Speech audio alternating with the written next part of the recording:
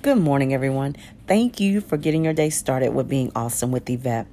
Today's message is our first contact.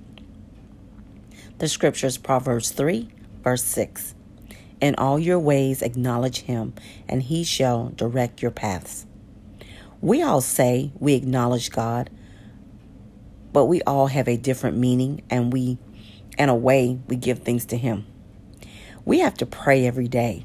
And we have to ask God to give us the courage to stop trying to reopen doors he closed or try to make a relationship work that he removed from our life, and start making him our first contact, because he will always send the right people and open the right doors for us.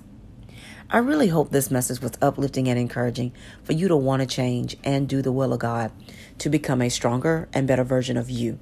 Please hit the like and subscribe button to be notified when I post the next message. Again, thank you for getting your day started with being awesome with Yvette. Have an awesome day.